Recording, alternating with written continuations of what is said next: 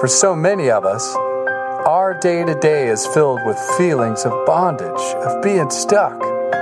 For some of us, it is being stuck with internal struggles, fears, even addictions that hold us tightly. For others of us, it is being stuck in a set of rules we dare not break, fearing what others and God will think of us if we are fully known. But what if there is more for us? What if there is freedom?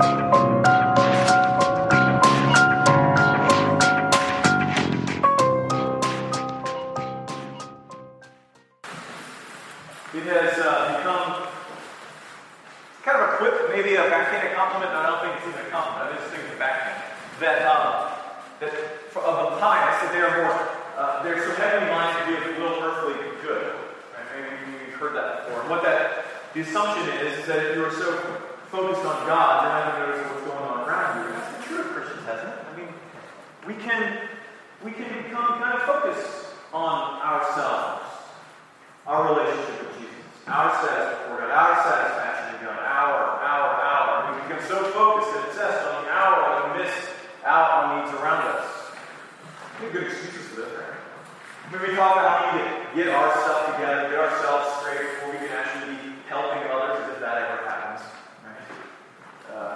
We say that, the real needs of people are spiritual, which is true, just not complete. What we miss is what Paul addresses with this morning, that a group formed by the gospel will be a community of support. Because not only both, that's helpful, we're just going to look at this in two ways this morning.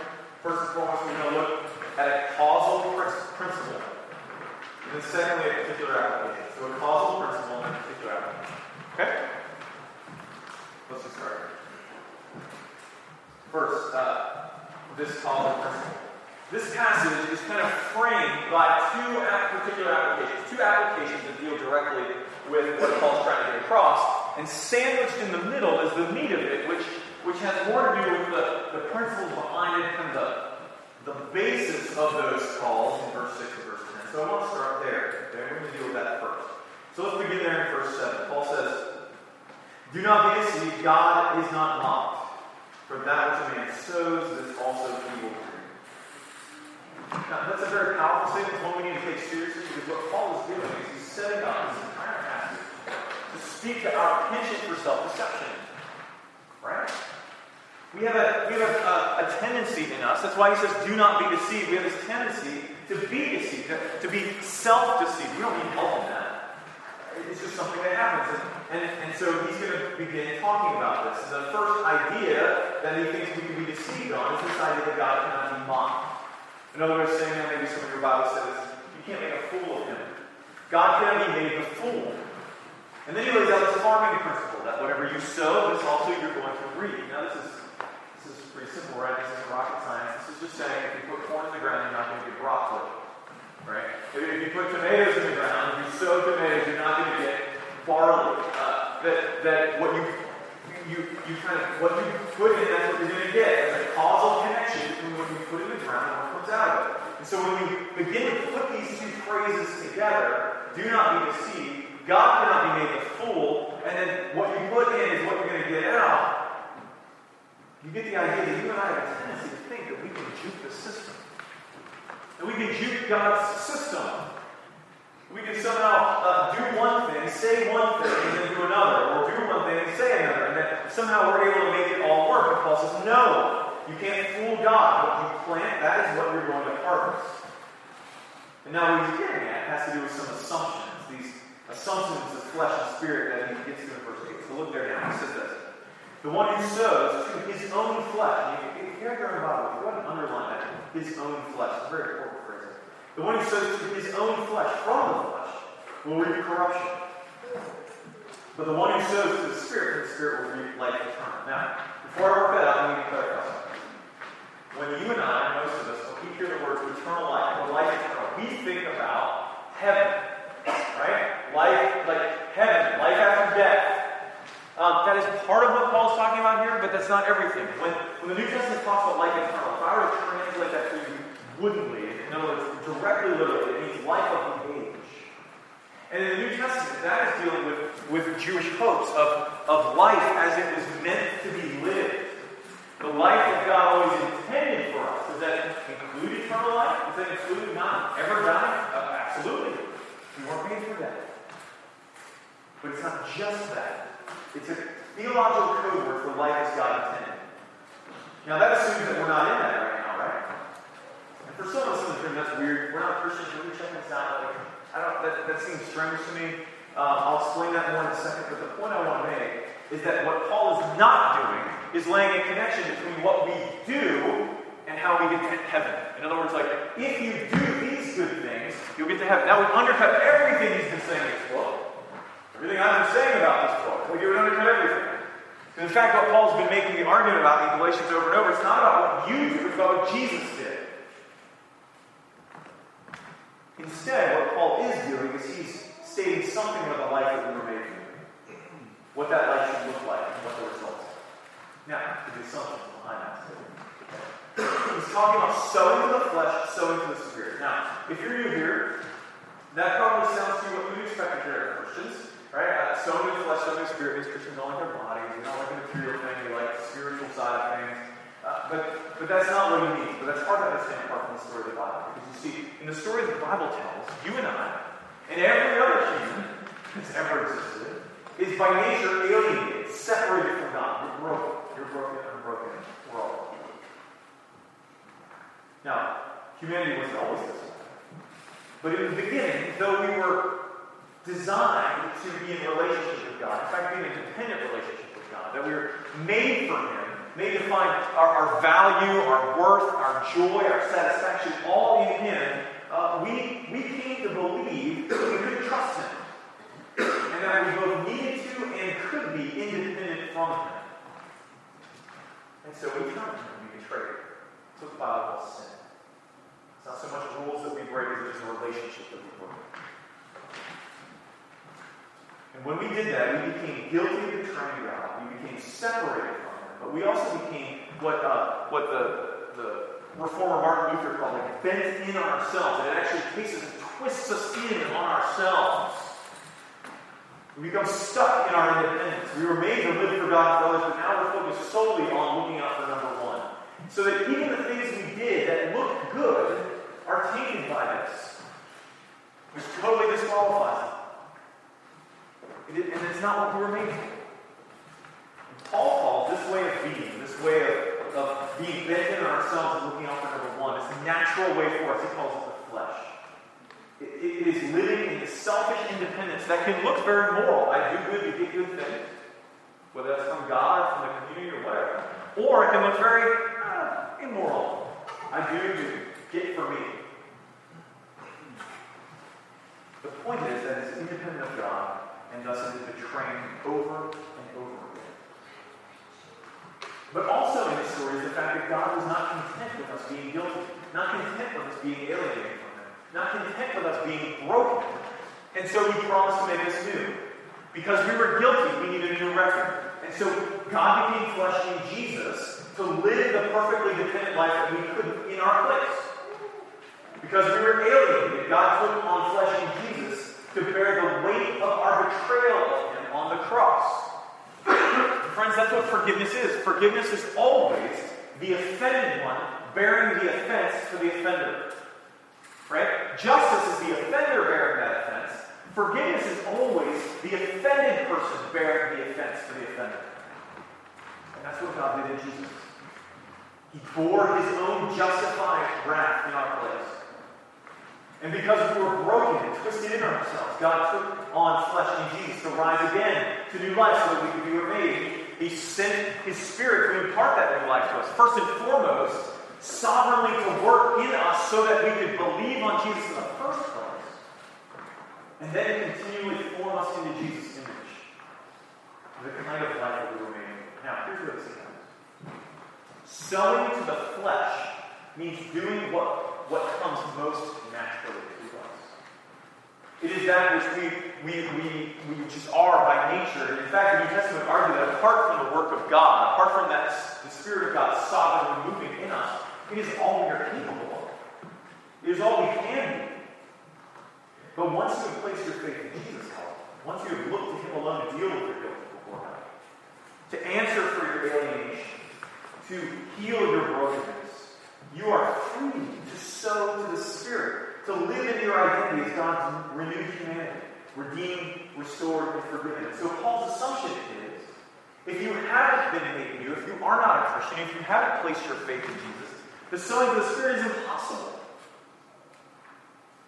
But if you are, then it's inevitable. It can be slow, certainly, but it is the Spirit working in us. So if it isn't happening, there's a problem. And this all comes together with the notion of fooling ourselves. You see, what Paul is going to talk about in verse 6, and again in verse 10, are applications of this principle, which is spiritual. And that is going to drive us crazy.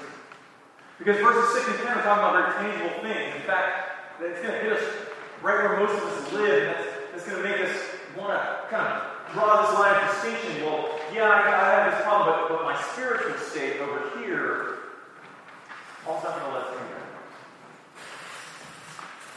This is dealing with what a life redeemed by Jesus should look like. And you and I are riddled with self-deception, which is why Paul begins with the very phrase, don't be deceived, don't fool yourselves. And the interesting little phrase is there in verse 8 when he says, his own flesh. Because you see, you and I can think that we're acceptable to God. Maybe because of what we believe, right? We think we're acceptable to God because we believe certain things. And you're thinking to yourself, Rick, I got this, man. I got that whole Jesus, my Lord and Savior thing. I did my 6th grade youth retreat. Like, I did that. It was very emotional. Just as I am was being played over and over again. Like, I got that.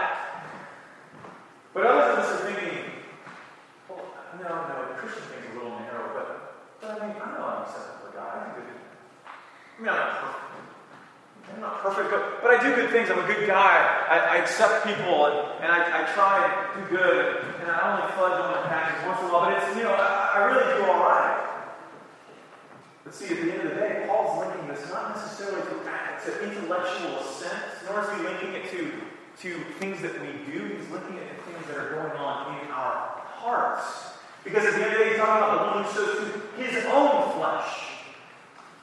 Right? Because a life transformed by Jesus, redeemed, restored, forgiven, a life of someone trusting in Jesus is meant to be turned outward. It's not to be about outward, it's to be about others. That's what we are made for. So some of you are wondering what I'm talking about. Here it is. If your life is characterized by selfishness, what's in it for me? What do I get? How can I take care of me? What will they think of me? How much credit do I get? Or who will see the good that I do? How can I protect me? Then Paul says, don't be deceived. You want your independence? You're going to have it. You sow your flesh. You sow your own flesh. From it, you're going to reap corruption. Now, maybe you think, wait a minute. Are you saying that I'm acceptable to God by not being selfish? That somehow if I just live selflessly, then I'm acceptable to God? No, that's not what I'm saying. What I'm saying is that being made acceptable to God by Jesus is visible. It can be visible, and it is made visible by a life that's turned outward towards others.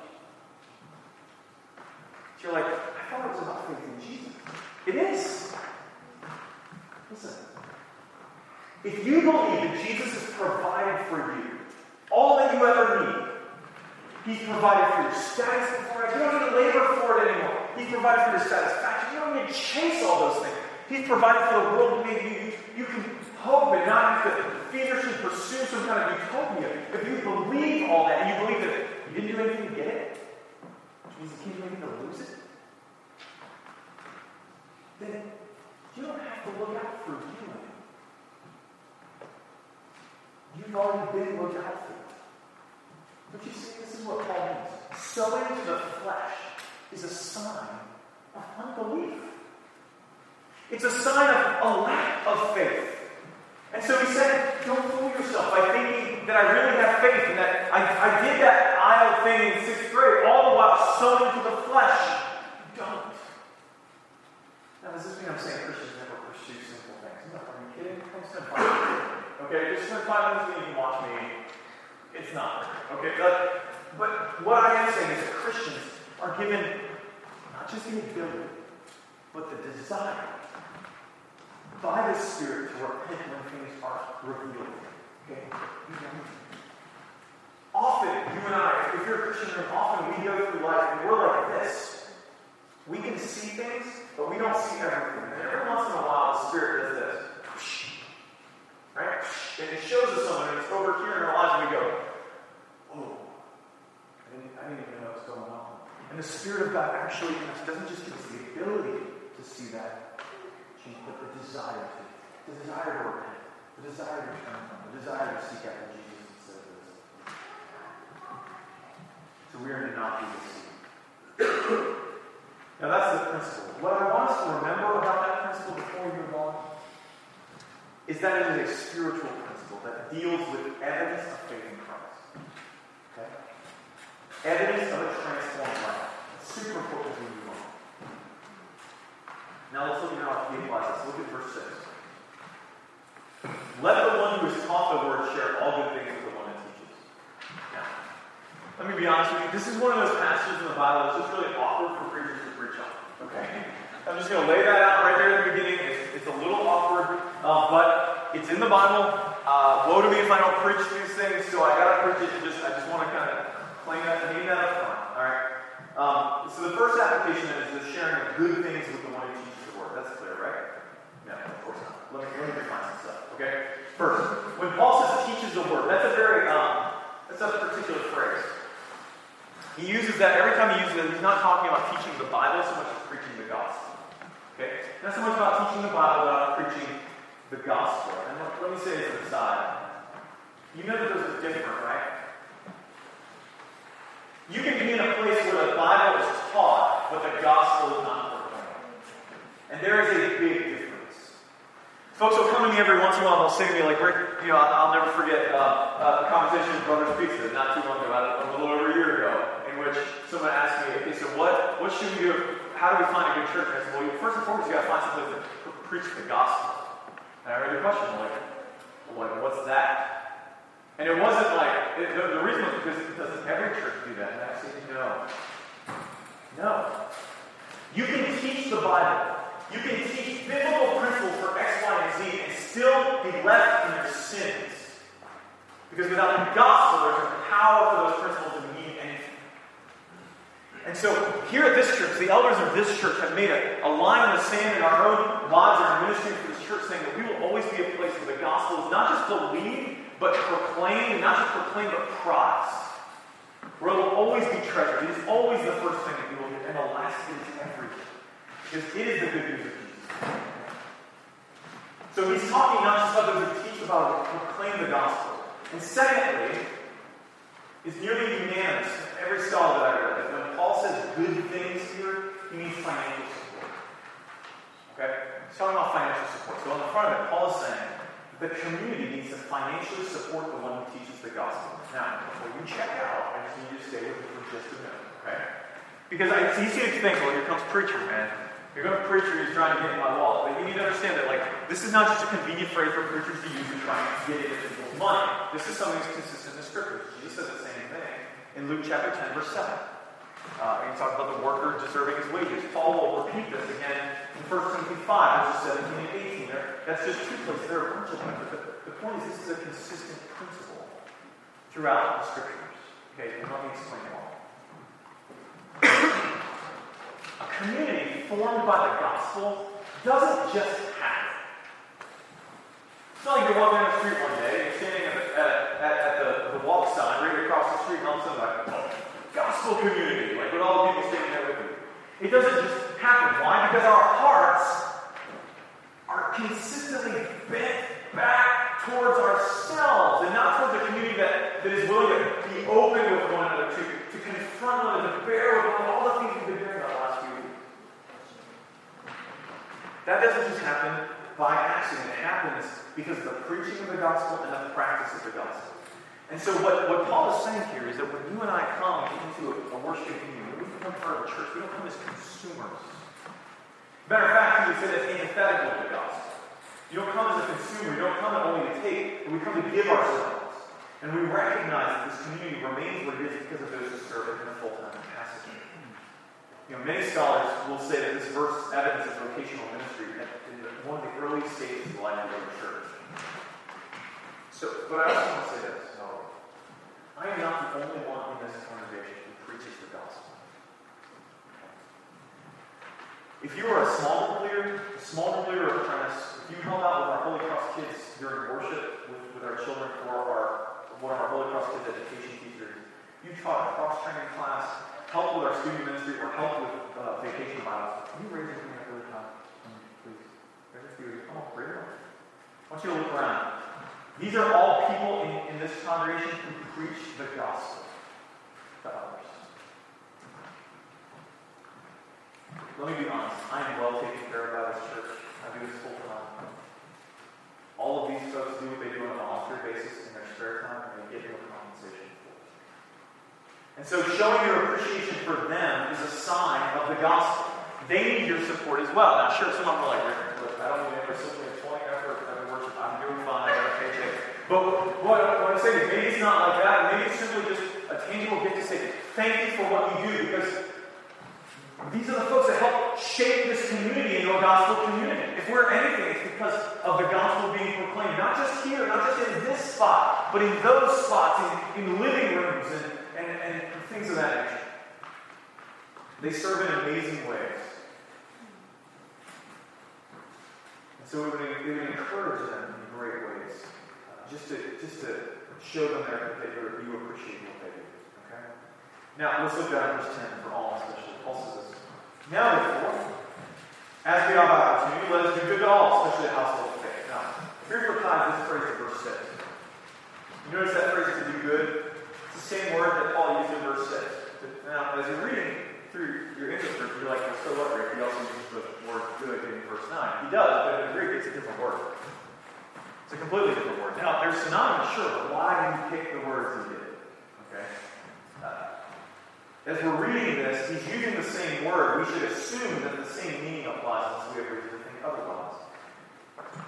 And we don't. So here's the thing. If that's the case, if they mean the same, what Paul is saying, listen to me, is let us financially care for all, especially those who are of the household of faith. Now, you just heard that, and you're done, right? You check out. You're like, that just happened. You just said that. I'm out. I know. This is insanely troubling for me too, but I need you to stick with me because it makes sense. And here's my deal to you. If at the end of this, you think I'm crazy, and you can show in the Bible why I'm crazy, you are free to disregard what I said. Okay? It has to be those two things. You have to not only think I'm crazy, but show why I'm crazy in the Bible, and then you're free to disregard it. Okay? So that's my deal. Let's get started. Let's start with the out that Paul just want to take. Because Paul begins with this phrase, as we have opportunity. And what we think that means is, as I have ability. Right? That's what we think that means. As I have ability, when we hear opportunity, we think, oh, as I have more than enough, then I can do what he's saying. Since we're all Americans, we all know none of us have more than enough, right? No matter how much we make, it's never more than enough. We don't see that as greedy, unfortunately. We're blind to that. But that's the case. But that is not what Paul means here. The word that he uses means when the time is right. In other words, when you see the need, when the opportunity presents itself to you, not when you have the ability, when someone else does not, then do this. And Paul gives priority to this. Talks about all of them, but then especially he says the household of faith. Now that household language is important because the church throughout the New Testament is considered the family of God. It uses family language, right? I know it's hokey, but we're in the South, and people really do call one another brother and sister in the church. Like, it does happen. And so that's because it's this family language that the church uses. In fact, one of the signs of the early church that the apostle, or that the gospel writer Luke records for us in his book of Acts, his second volume, chapter 4, verse 34, he says that it's one of the signs of the gospel work. He says there were no needy among them. He meant the early church. There's no needy among them. He didn't say there were no needy around them. There was no needy among them. And that was a direct quote from the promises in the Old Testament of what would happen if the covenant would be kept faithful, who know need healing. And so Paul's claims that we are to use our resources to take care of one another's needs. So there are a couple ways you can do this. Here in this church, here's one easy way. You see a need, help meet it. Right? That's easy enough, right? Here's the problem. We're all prideful, and we never let our needs be met. Do we? Some of you are really struggling. You're really suffering in different ways. Some of them physically, some of them materially, some of you emotionally. Please don't let our needs. Because we think that's not okay. And so the other way this can be that you can fulfill what Paul's talking about is that sometimes all of us as individuals don't know what I mean, but the leadership does. Whether it's our small group leaders or our session, that we know of the need. So we have this thing in our church called the Mercy Fund. It's first and foremost to help us care for the needs of this congregation. I can tell you there are some coming on the horizon that are going to be very large. Folks who are suffering and struggling in a way that they're going to need a lot of those. And that's what that fund is for. So if you're like, the Lord's working, I see this, I want to provide for those in the household of faith, how do I do that? I even want to try and start doing that consistently as a discipline. You can begin giving to mercy. Write that on a check, and we can put that in. But it goes beyond that. To everyone. And some of your mouths is all, and all means all. Right? This is really hard for us. But it is a reality we need to hear. As a Christian and as this church, you're part of Holy Cross. We exist for the flourishing of others. Now you're like, yeah, but that's not the tagline. No, it's not a tagline. It's from the Bible. Okay? In Jeremiah chapter 29, verse 7, God is writing a letter to those who have been exiled, those who have been sent into exile, left their homes, and He sent them to Babylon, the chief enemy of God, the most evil city that if you were a Jew you could ever imagine. And God says, I want you to say this to them. Seek after the flourishing of the city into which I have called you. Like, no, hold on. Can you get that? I think you're right. Seek the flourishing of the city into which I have. No. What you mean is seek the flourishing of the community in that city. No, that's not what it says. Seek the flourishing of the city into which I have called you, because it is flourishing in you. When God forms a people, He doesn't form them for themselves. He forms them for the world. And so we are to be for this city. This is where it all ties back to principally just expounded. If we are Christians, the Spirit has turned us right side out. And we can use our individuals to meet my individual needs. We can also use our individual to meet my little tribal needs. I'm here for me and mine. God says, no, you've been turned out. And so even our money should reflect that. Even our finances should reflect that. And today, this very day, you have an opportunity with that, with the 5K I mentioned earlier, the Young Life 5K. Right? There are those of us in this church who are running, and we would love to give you an opportunity to sponsor so that you can do good to all. Okay? But the point is that our money should flow freely even outside of ourselves. Now, is this complicated? Is it complex? Yes, it's complex. Can you just write a check and solve everyone's problems? No. A lot of times we write a check and actually make their problems worse. It has to be done with wisdom. I can't cover all that right now. But the point is this. We are to be others. Okay? Now let me close by talking about this attitude of stewardship. What is it that can create a community like this? Think about that. What is it that can actually do this? See, the hardest thing about this passage is that Paul talks about money and giving it away in verses 6 and 10, and right in the middle of that, gives us this principle about our spiritual state. That means he's linking how we use our money with our spiritual state. And that, we hate that. Don't we? We want to talk about but Rick, I have my quiet time. And I know the catechism, if you're really reformed. I know my catechism really well. Maybe I'm serving, I'm on the worship team. Isn't that a good sign of my spiritual state? Jesus said, listen to what Jesus said. He said, store for yourself treasure in heaven where moth and rust do not destroy. Because where your treasure is, where your heart is. That's the kicker, right? Great diagnosis for you. You want to know what it is that you treasure? You want to know what it is that you love? Pop up your little app on your phone, your bank app, or maybe you still do it by paper. You're in the checkbook. You got the ledger that you write in the checkbook. Like, I'm doing that. I'm doing the checkbook. That's fine. Just go through there and just see where it is that your money flows most freely. Jesus says that's where our heart is. I can tell you honestly, only the gospel of Jesus can form a people with the kind of generosity we were talking about here. And here's first of all, the Bible talks everywhere. It's like not on every page, but it's on a lot of pages, that everything we have is from God. This is hard for us as Americans because we did this, we built this, but trust me, listen to me. If you were born in 8th century Tibet, you would not be caring about your 401k or your multi-thousand square foot house, right? That would be unthinkable. You couldn't even imagine such a thing. And you had no control over where and when you were born. So at the very least, you have to go, where and when I was born is up to God, and God is fucking caring. At the very least, you can agree to that, right? Everything we have, according to the Bible, is from God. He gives it to us to steward. That is a fancy word that simply means that you are caring for someone else's possessions, and you were to use it in such a way that they would. You were to use it according to how they would do it. Which means that when it comes to our finances, even our finances, we need to be dependent on God. We need to use it towards what He values.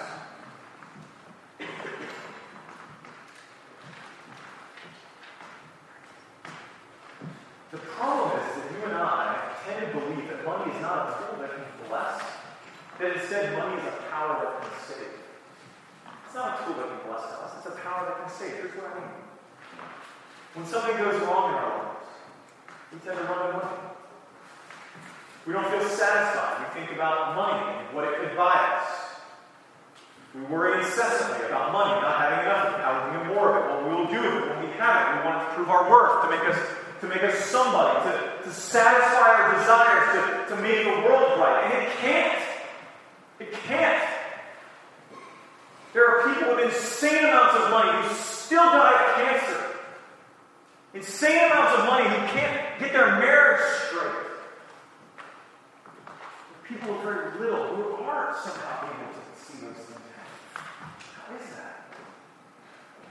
But see, when we place our faith in Jesus for those things, to be our worth, to make us somebody to satisfy our desires, to make the world right, then money can go back to what it was meant to be. Not as power that saves us, but a tool that God gives us to be a blessing to others.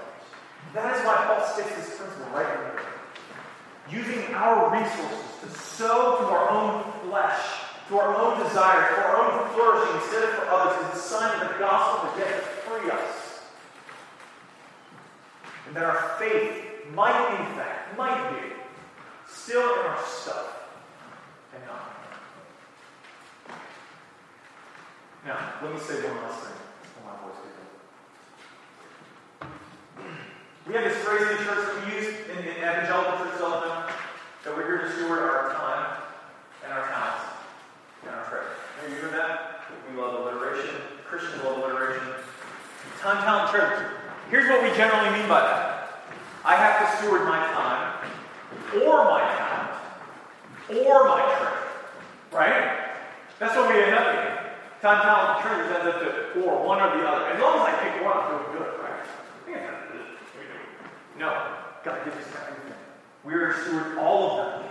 He has given us all so that we can return to depending on all, or for all on Him. A community set free from self, set free from sin, will use all that they have, including their money, to see others flourish. It will start with those within, but because the gospel always turns us out, it will overflow into the community that we're called. In fact, it must. Because God is making all things new, including sin. Would you pray with me? Lord, we thank you that you are a God who has given us all. We don't recognize that. We don't acknowledge that or give you enough glory for that. So we want to pause right now and repent and give you glory for that. Ask that you would receive our prayers for giving us all things. We pray, O Lord, that you would formed this church, formed this little community into a group of people who care for one another well. We would make that what was said of the early church true of us as well. And that, like in the early church, it wouldn't just stay in, but would come out. Lord, one of the chief opponents of Christianity in the early centuries of the church wrote this hard thing saying that the crazy thing about Christians, they not only care for their own poor, but for ours as well. Lord, may that be true even of us. Would you form this church into that for the sake of your name, so that people would see such radical generosity and have no other place to give credit but to you, to your Son, the Spirit of God working in us. We ask it all for your glory's sake in the name of our Savior.